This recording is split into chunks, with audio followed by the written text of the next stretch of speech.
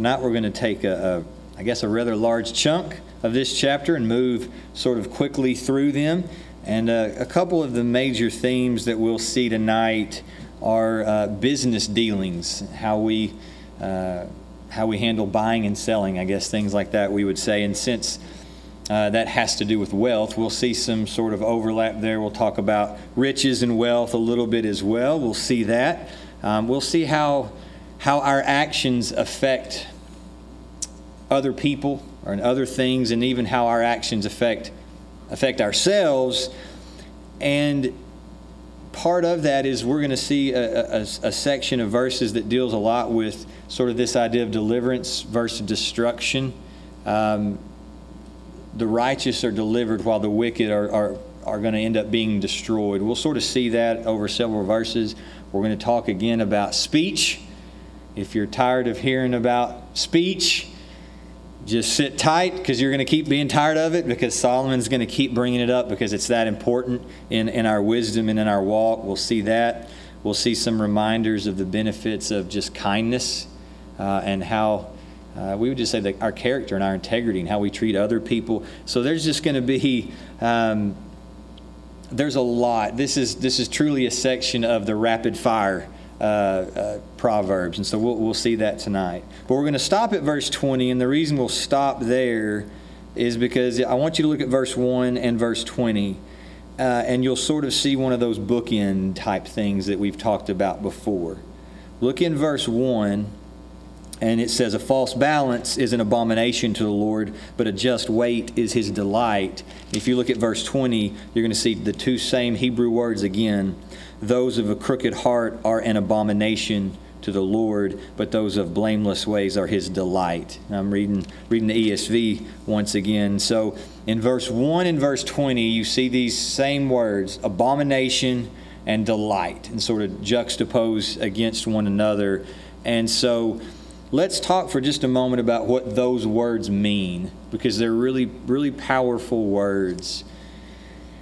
An abomination is a really strong and intense word that describes something that is just loathsome. It's detestable. It's disgusting. It's abhorrent. It's repulsive and repugnant. And some things in the Old Testament that are described this way are witchcraft, idolatry, homosexuality, human sacrifice. Just, sins that we just are even taken aback by. And those sorts of things are described as abominations to God in the Old Testament. And that's the idea of the word here. You contrast the word abomination to the word delight. I think you could say, as simple as this is, something that's delightful is the exact opposite of an abomination. But what it really means is it's something that's pleasing. It's acceptable. It's desirable, even in the sense to say that it is your will. Sometimes we use the phrase, it's God's will. That means that he delights in that. That's what pleases him and what he accepts. And so these words are very, very strong and very intense when we think that an abomination is a repulsive thing to God, but something that he delights in is his very will. And I've used this illustration before. If it's familiar, that's why, to help us understand the word abomination for sure. But think about different smells. There are some really good smells in this world, and there are some really foul smells in this world too. And the worst odor I ever smelled in my life was in high school when we dumped out trash bins to go through recycling and separate aluminum cans from plastic bottles. And I've told you this before, it was such a smell that I literally ran away from the pile so that I did not vomit. True story. It repulsed me. It was abhorrent. It was an abomination. That's the idea of this word. Very different from your favorite smell. What's some of your favorite smells? Say them. It's not a rhetorical question. Ooh, cinnamon, apple pie, bacon. Yes. Thank you. The right answer. Chocolate cake coffee. That's another right answer, Brother Stan. Those smells delight us. I'm a little odd. One of my favorite smells is sawdust in a workshop. I don't know why, because I can't work. I can't work in a workshop. I don't have that talent, but maybe it makes me feel like I can, to smell that sawdust and grease and oil a little bit or something. Those are smells we want to bring close, not like the trash that you empty out. And so that, hopefully that sort of helps you understand just the difference between an abomination and a delight. And so with that sort of image or picture in mind, verse 1 again says, a false balance is an abomination to the Lord, but a just weight is his delight. And then I'll read verse 20 one more time. Those of crooked heart are an abomination to the Lord, but those of blameless ways are his delight. These are intense things. Verse 1, we'll talk more about it because it's more specific than verse 20. So we'll focus on it a little bit more. What exactly is a false balance? A false balance. When you read the word balance here, we're talking about one of the old, we would say maybe old-timey scales, where you put things on one side and you weigh it out on the other side, and if they even out, you've weighed it out correctly, you've measured it out, and you know that's an even thing. And so that's what Solomon is referring to here when he says balance. And the reason he's talking about a false balance, it relates back to an ancient business practice where merchants, when they, depending on if they were buying or selling, some merchants, not all of them, some merchants would purposely tamper with or mislabel their weights so that they could cheat their customers. It's a little bit like this, and I know they didn't use pounds back in ancient Israel. They had their own scale, weights and measurements, but it would be like going to the grocery store and asking for a pound of ground beef.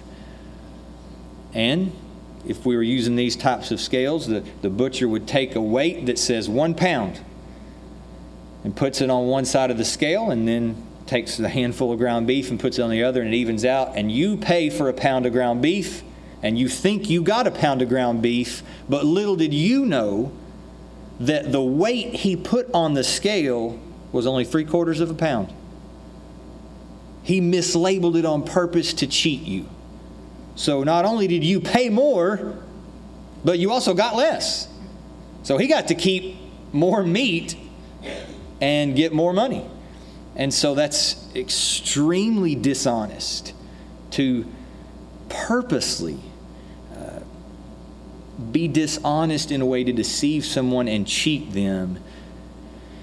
And Solomon says that's actually an abomination to God. It's wrong, but it's more even intense than that. It's the principle in verse 1 is that dishonest business practices are repulsive to God. Why do you think those types of practices disgust God so much? He is just. We are treating people differently than He treats people then. That's not the way He set up the world. He did not intend it to be that way. And that's what we're learning in Proverbs, is how He intends us to act. And He intends us to be ethical and moral and honest. And when we are purposely deceitful like this, whether it's in business or taking a test at school or whatever it may be, that disgusts God, because that's not the way He intends it to be. The flip side, the line B of the proverb says, but a just weight is his delight. The word just here is not the word for righteous. Sometimes we think just and righteous and they're synonyms, and they are, but that's not this word. it's really neat when we understand this image of the cheating businessman putting these weights on the scale. This word actually has the idea of something that's whole, something that's sort of intact and untouched and complete. It's really close to the word for peace, which is the shalom. You've heard that Hebrew word before. It's close to that word. And so really Solomon is saying, this businessman that uses these tampered with weights, that disgusts God. But whole weights, complete weights, weights that are intact and accurate, those delight God. It's so intense to think that when you just are fair and honest when you do business with somebody, that's God's will. He is delighted in that. And when you cheat someone, it disgusts Him.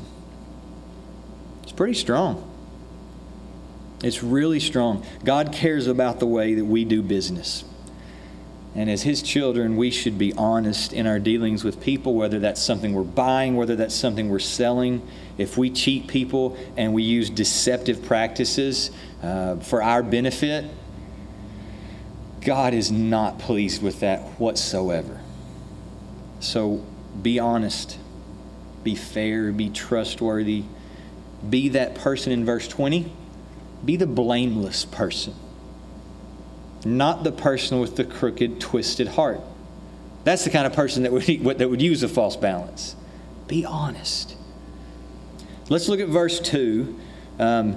Let's read verse 2. When pride comes, then comes disgrace, but with the humble is wisdom. This is one of the many warnings about pride in the Bible. We won't go really, really deep here, but this particular word for pride has the idea of something boiling up and swelling.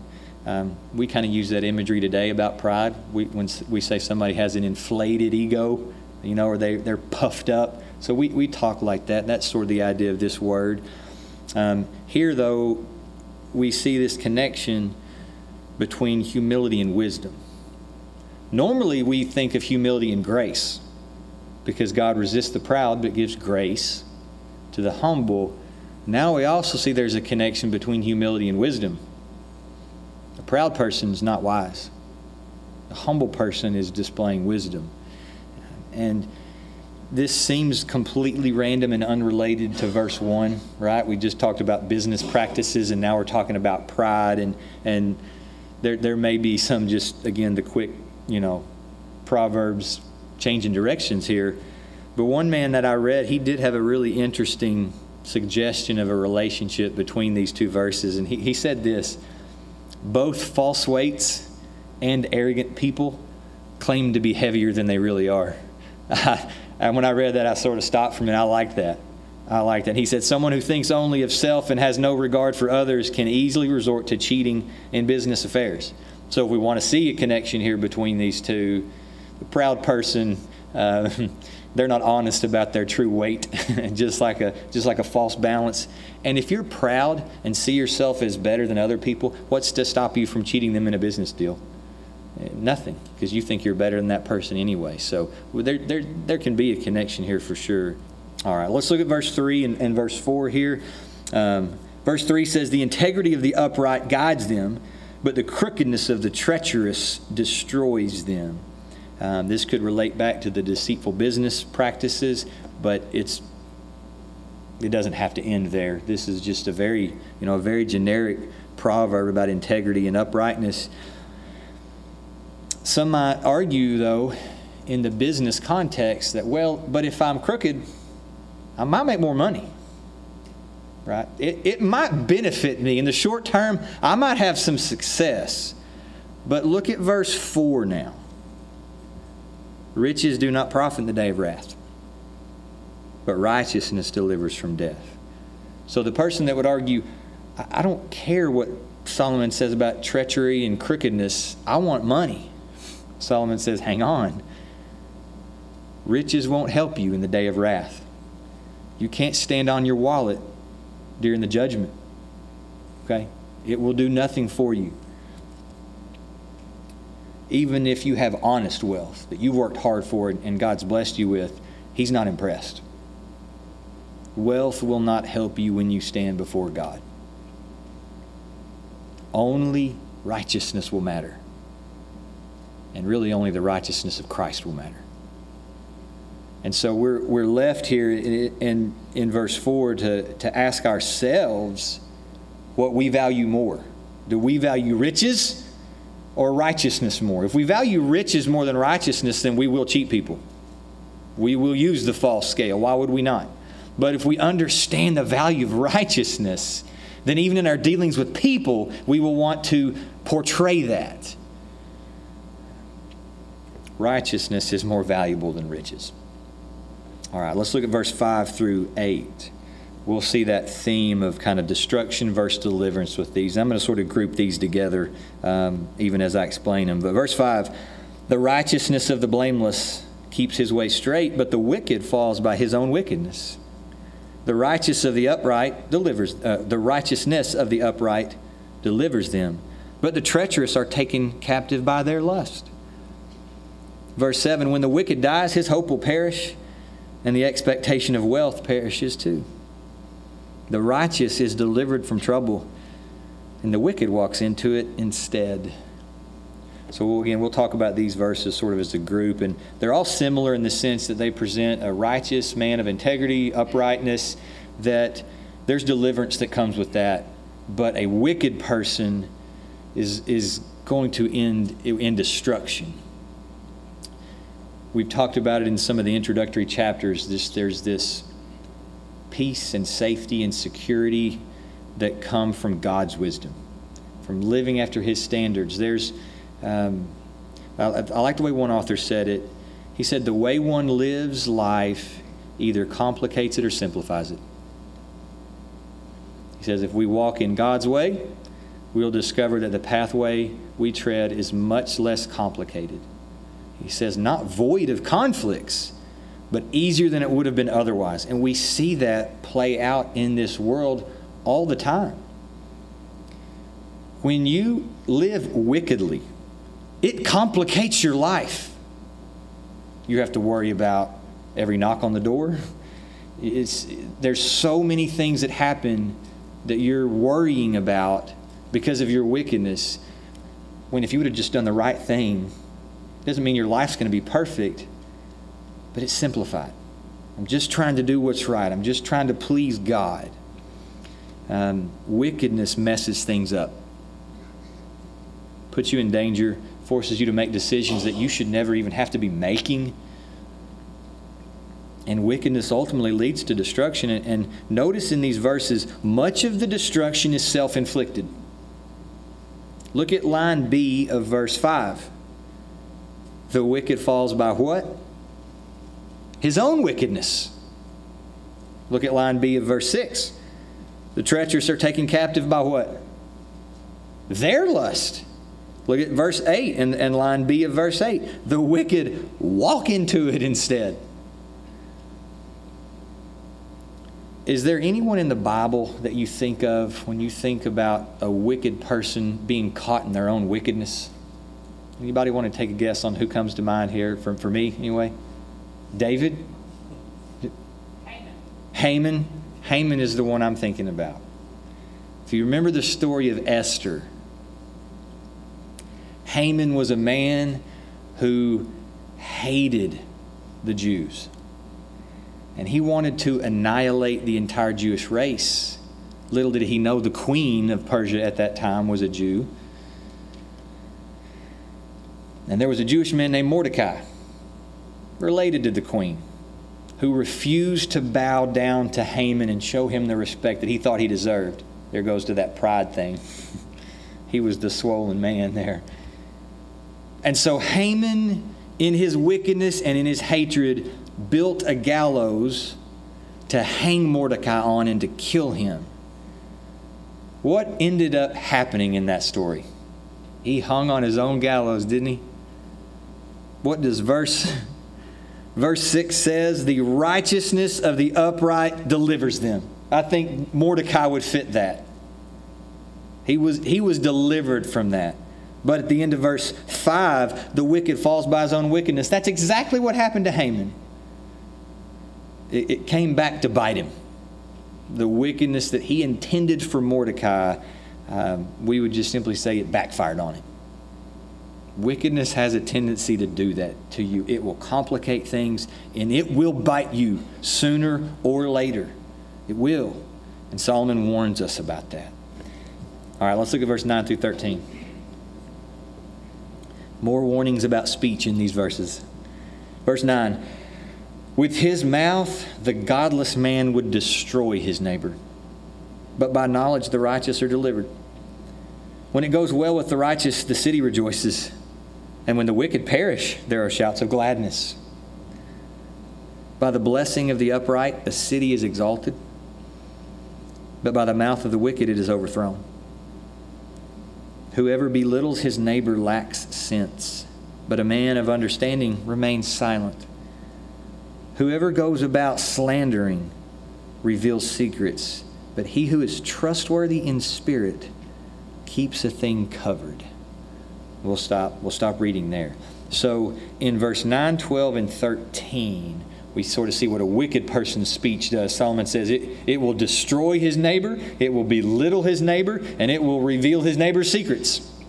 That's what a wicked person's speech does, and there's some very intense thoughts here with this speech. The word for destroy in verse 9 is the same word used in Genesis when God said that he would bring a flood of waters upon the earth to destroy all flesh.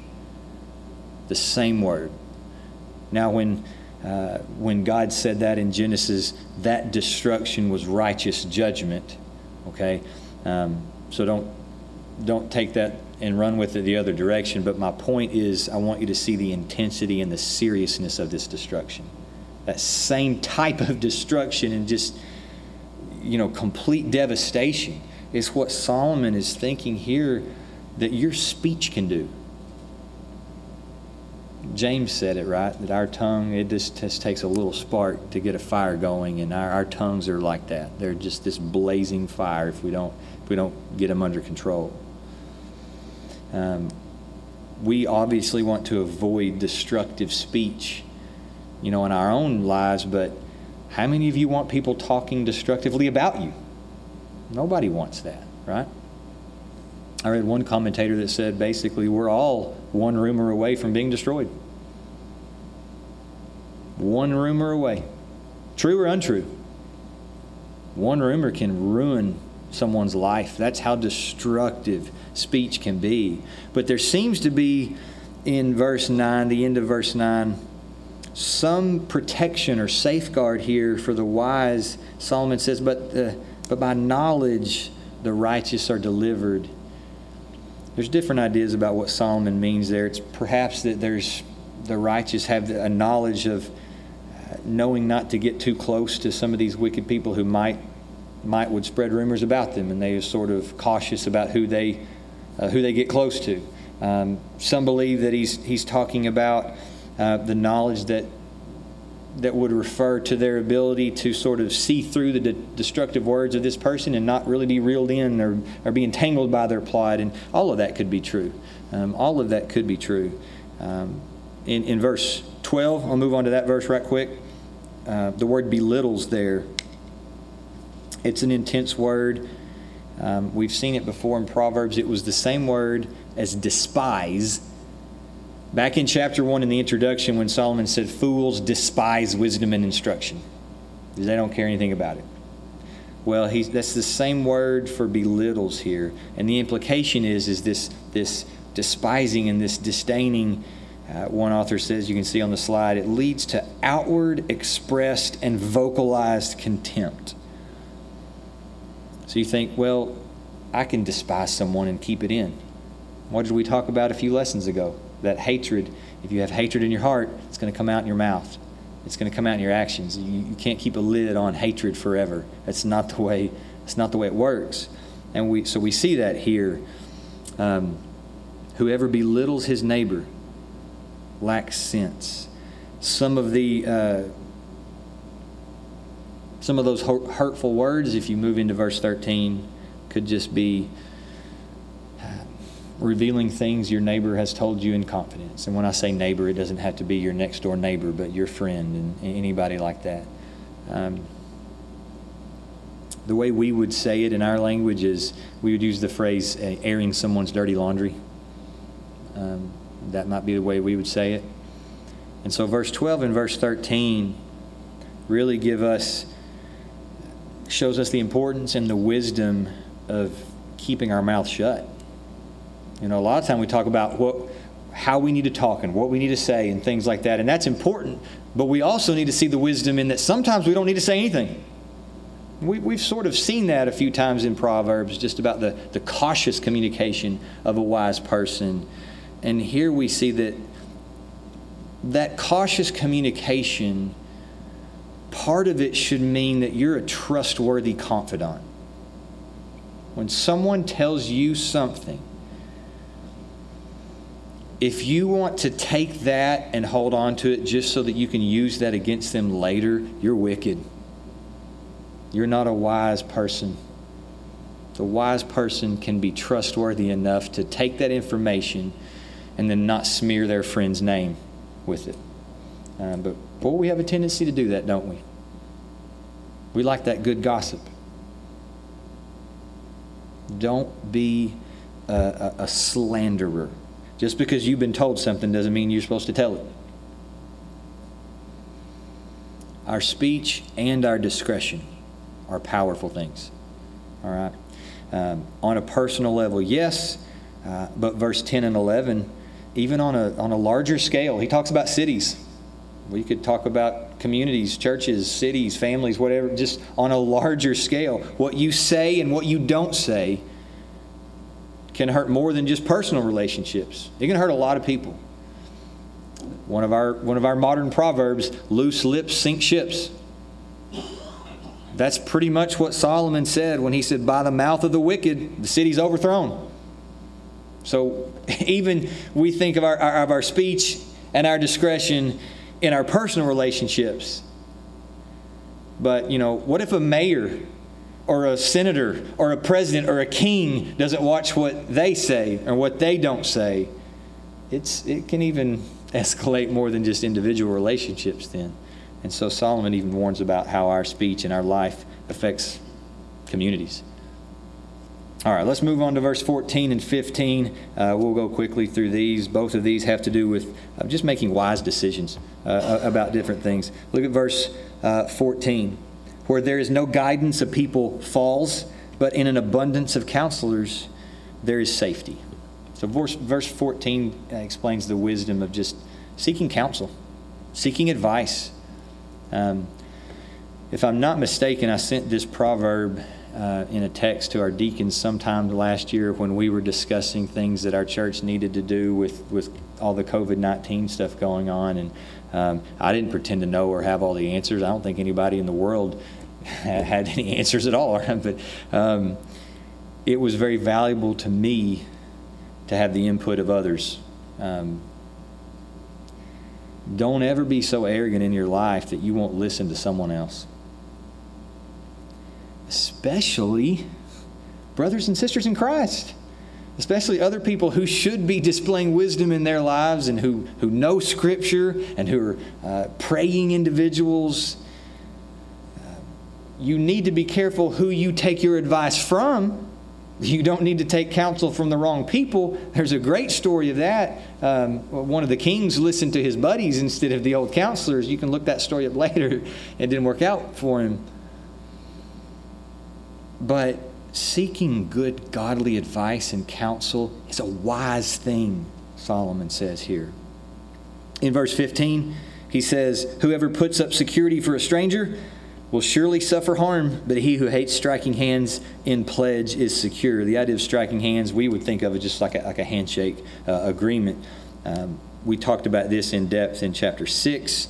It's that issue of offering surety for someone else, of offering collateral. We would say co-signing a loan for someone, that type of thing.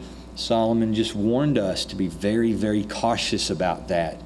It's not wise to tie your own financial well-being to someone else's. There are times when that's needed, parents and kids and different things. And we talked about that more in chapter 6, but here it's just a short nugget. You know, if you put up security for a stranger, it's going to hurt you. But if you just say no thanks, you'll be secure. You'll be protected. All right, let's move on to our last handful of verses here, verse 16 through 19. And as we read these, you're just going to see the effects of our actions, okay, and what happens with those. Verse 16, a gracious woman gets honor, and violent men get riches.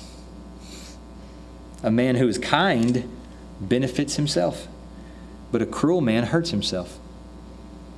The wicked earns deceptive wages, but one who sows righteousness gets a sure reward. In verse 19, whoever is steadfast in righteousness will live, but he who pursues evil will die. And then we come back to verse 20 again, which we've already talked about. So verse 16, you're presented with this gracious, favorable, charming woman, not measured in that way by her physical appearance, but by her heart, by her inner beauty, we say sometimes. That woman receives honor, receives praise, receives glory. She is truly impressive. You contrast that to violent men who take hold of riches. Does anybody have a translation that inserts the word only in verse 16? I don't remember if there are. The NLT does that. The word only is not in the Hebrew text, but that's the idea that Solomon's getting at here, is that a gracious woman receives honor. Violent men only get riches. You know, they might get riches. Violence might be successful short term. But that's all you're getting. You don't get the honor and the praise and the glory of someone with a charming, gracious, favorable spirit. You don't have that value of inner character. So that's sort of the idea there of verse 16. So it kind of goes back to that thought of, would you rather have riches or righteousness? Would you rather have honor or money? Which one's more valuable to you? And then we go to verse 17. Following verse 16, verse 17 is great because immediately after that, the thought about the value of inner character, we have verse 17, which reminds us that the kind of person we are is going to directly affect us. It's a reminder that our actions are like boomerangs. If you show kindness, that'll benefit you. If you show cruelty to other people, it's going to hurt you. What did Jesus say about how we should treat other people? As you wish that others would do to you, so do to them. A lot of times we call it the golden rule, right? Do unto others as you would have them do unto you. Everybody wants to be treated kindly and fairly and honestly and all that, right? Jesus said, then you treat other people that way. And Solomon is saying that in a similar way here, is that if you're kind, it's going to benefit your soul. If you're cruel, it's going to hurt your soul. The way you act affects yourself. A lot of times we talk about how it affects other people. It affects you too. Okay? It affects you too. One author even said, the deed affects the doer most. And so since we're affected by the way we treat others, this seems so simple here, but why would we not treat others with kindness then? Right? Can I pull another modern proverb out here? You attract more flies. What is it? You attract more bees with honey or something like that? Y'all help me out. It's flies. I don't know why you want to attract flies, but that's a modern proverb, right? About sweetness, you know. Why would we not treat others with kindness, knowing that there's a good potential that kindness could benefit us too? And that's not an arrogant thing. It's not, planting seeds of, they're going to owe me. You do it because it's right, and we'll talk about that in a second. But it's also going to benefit you. It's also going to benefit you. And so the idea of being kind to other people here, it's more than just pleasantries, and it's more than just trying to get them to owe you something. Because this word for kind in verse 17 is that huge Hebrew word that there is no one English equivalent that can capture its meaning. It means love, it means kindness, it means loyalty, it means faithfulness, it means compassion, it means grace, it means all of those things. And in different contexts, maybe something's emphasized over another, but it's that big word. I stole the illustration from Brother Penn one time. It's a fruit salad. It's got grapes and strawberries and bananas and apples and all this stuff in it, but it's a fruit salad. That's this word. It's got all of those great things in it, but it's still just one word. And that's the word Solomon uses here that's translated as being kind. It's love and loyalty and faithfulness and compassion and all these things. We're not talking about surface level pleasantries of just holding a door open for someone so that maybe they'll hold a door open for you when your hands are full. This is deeper than that. This is love. So the way we live and the way we treat others has a way of coming back to us. And I've got to say this real quick. We don't have time to get deep into this, but this is not karma. Karma is a Hindu teaching that involves reincarnation. We are not reincarnated when we die. When you die, if you know the Lord, you go to be in His presence. When you die and you don't know the Lord, you go away from His presence to a place called hell. You do not come back again, depending on how you lived in this life, as either a roach or a cow or another person. That is a lie. And that's what karma teaches. What the Bible teaches is what we call sometimes the law of sowing and reaping. That's completely different from karma. You do reap what you sow. If you want to reap some kindness, sow kindness. If you want to reap wickedness, sow wickedness. It's that simple. And that's really what verse 18 says, right? The wicked earn deceptive wages. That's what they earn because they're wicked. But the righteous, the person who sows righteousness, gets a sure reward. Maybe in this life, definitely in the next. In verse 19 then, it's related, but it also relates back to the idea of the deliverance versus destruction. Whoever is steadfast in righteousness will live. He who pursues evil will die. That was a real quick, I don't know if it's quick or not, but we went through it quick, I felt like. A quick blast through a whole lot of things and a whole lot of little truth nuggets. Let me remind you of a few of the big points and kind of end like we've been ending these lessons with this "Are you wise?" question. Are you honest or deceptive when you deal with people? Dishonesty might benefit you short term.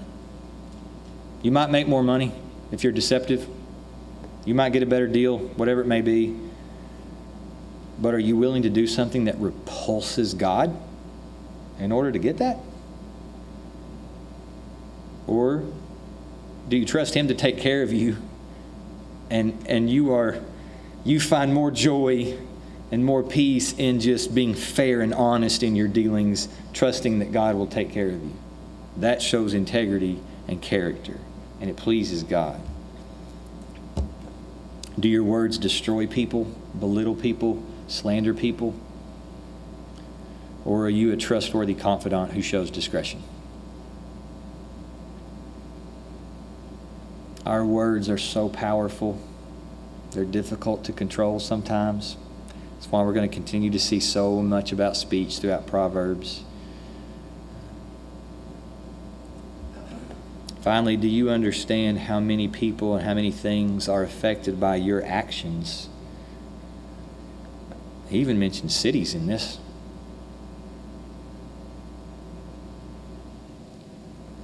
If nothing else, what you do affects North Bryant Baptist Church.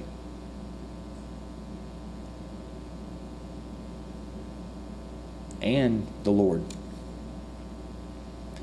And so, when you make decisions, when you're talking or whatever it may be, think about how that decision would positively or negatively affect your church, or how it would positively or negatively affect your witness for Christ. Part of our actions and how they affect things involves that deliverance that we saw for the righteous and the destruction for the wicked.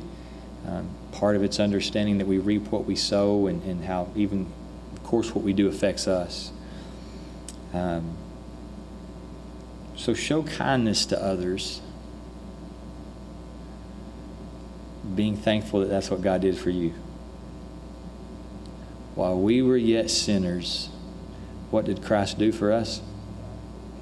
He died for us. While we were still sinners, He showed us infinite kindness.